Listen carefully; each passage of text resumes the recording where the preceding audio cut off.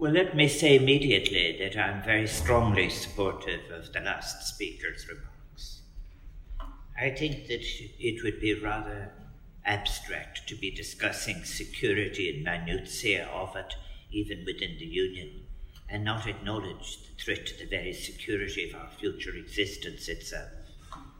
And even in relation to, I think, anticipating future conflicts that will come, that are there already from desertification and the conflict between pastoralists and agriculturalists, but also that all that will flow from the conflicts will flow from the absence of water. The security that we speak of must have these issues in its discourse. And I have to say, the only issue I'll say about that I think as well is something that is very important. About this morning's discussion, I sense an agreement that migrants should not be used as chattels and should not lead, if you like, should not have visited upon them the consequences of a humanitarian crisis, when we all know so well that the humanitarian institutions of the United Nations are being deprived of finance, undermined, reduced, and undermined. But returning to the speech that we have just heard, with which I have said I so strongly agree, if there is a weak discourse in the world at the moment, as somebody who is directly elected and who directly deals with citizens, they often talk to me about what happened, that discourse that was in Europe at the time of the founder that spoke of peace. Where did the discourse of peace go? When did diplomacy become a diplomacy of fear? When did diplomacy not be able to deal with the normative anymore? And they do say to me, is it not nothing less than a moral outrage that our boundless capacity for creativity and innovation and the fruits of new science and technology are turned again not to the promotion and preservation of peace, but to the pursuit and prosecution of war?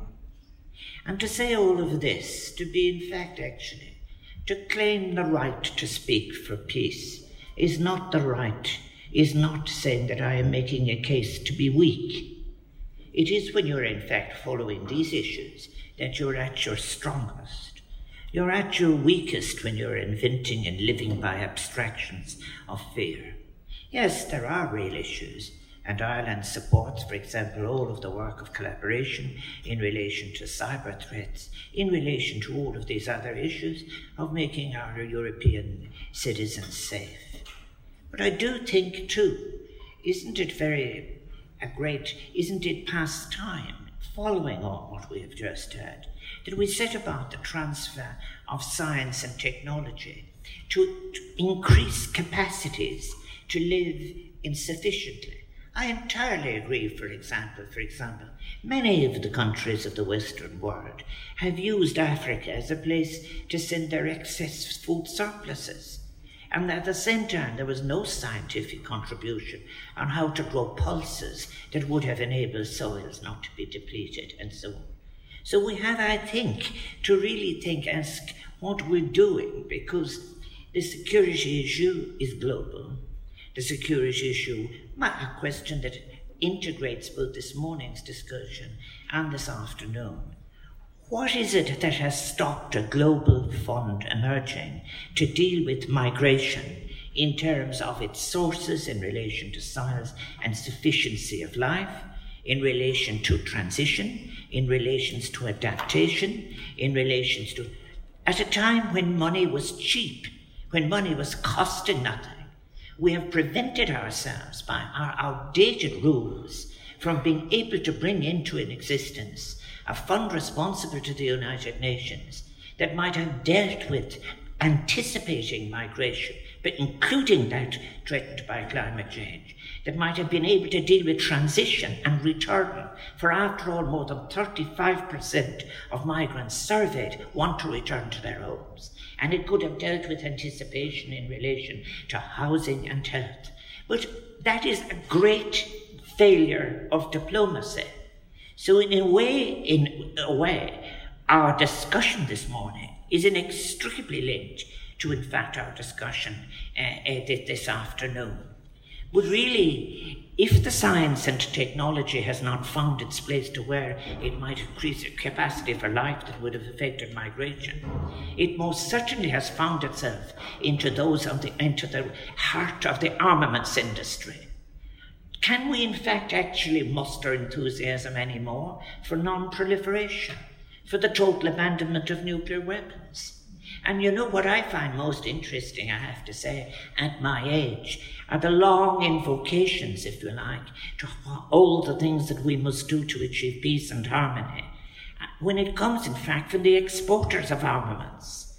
And often the strongest speeches are those who are fighting for rankings in relation to the sale of weapons to those who are destabilizing societies in more than one continent. I think it is time, we should mark the 50th anniversary of the entry into force of the Nuclear Non-Proliferation Treaty. I'm proud of Ireland's role in that.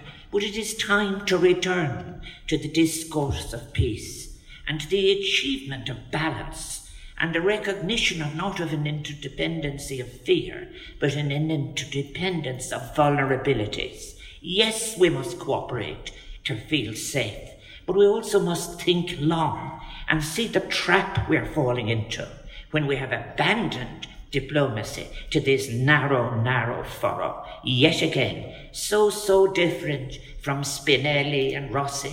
Remember who founded wrote in the Ventotene Agreement suggestion that in fact that it was supposed to be all about peace. It would be all about peace in the future. And now again it is all about war and fear and terror.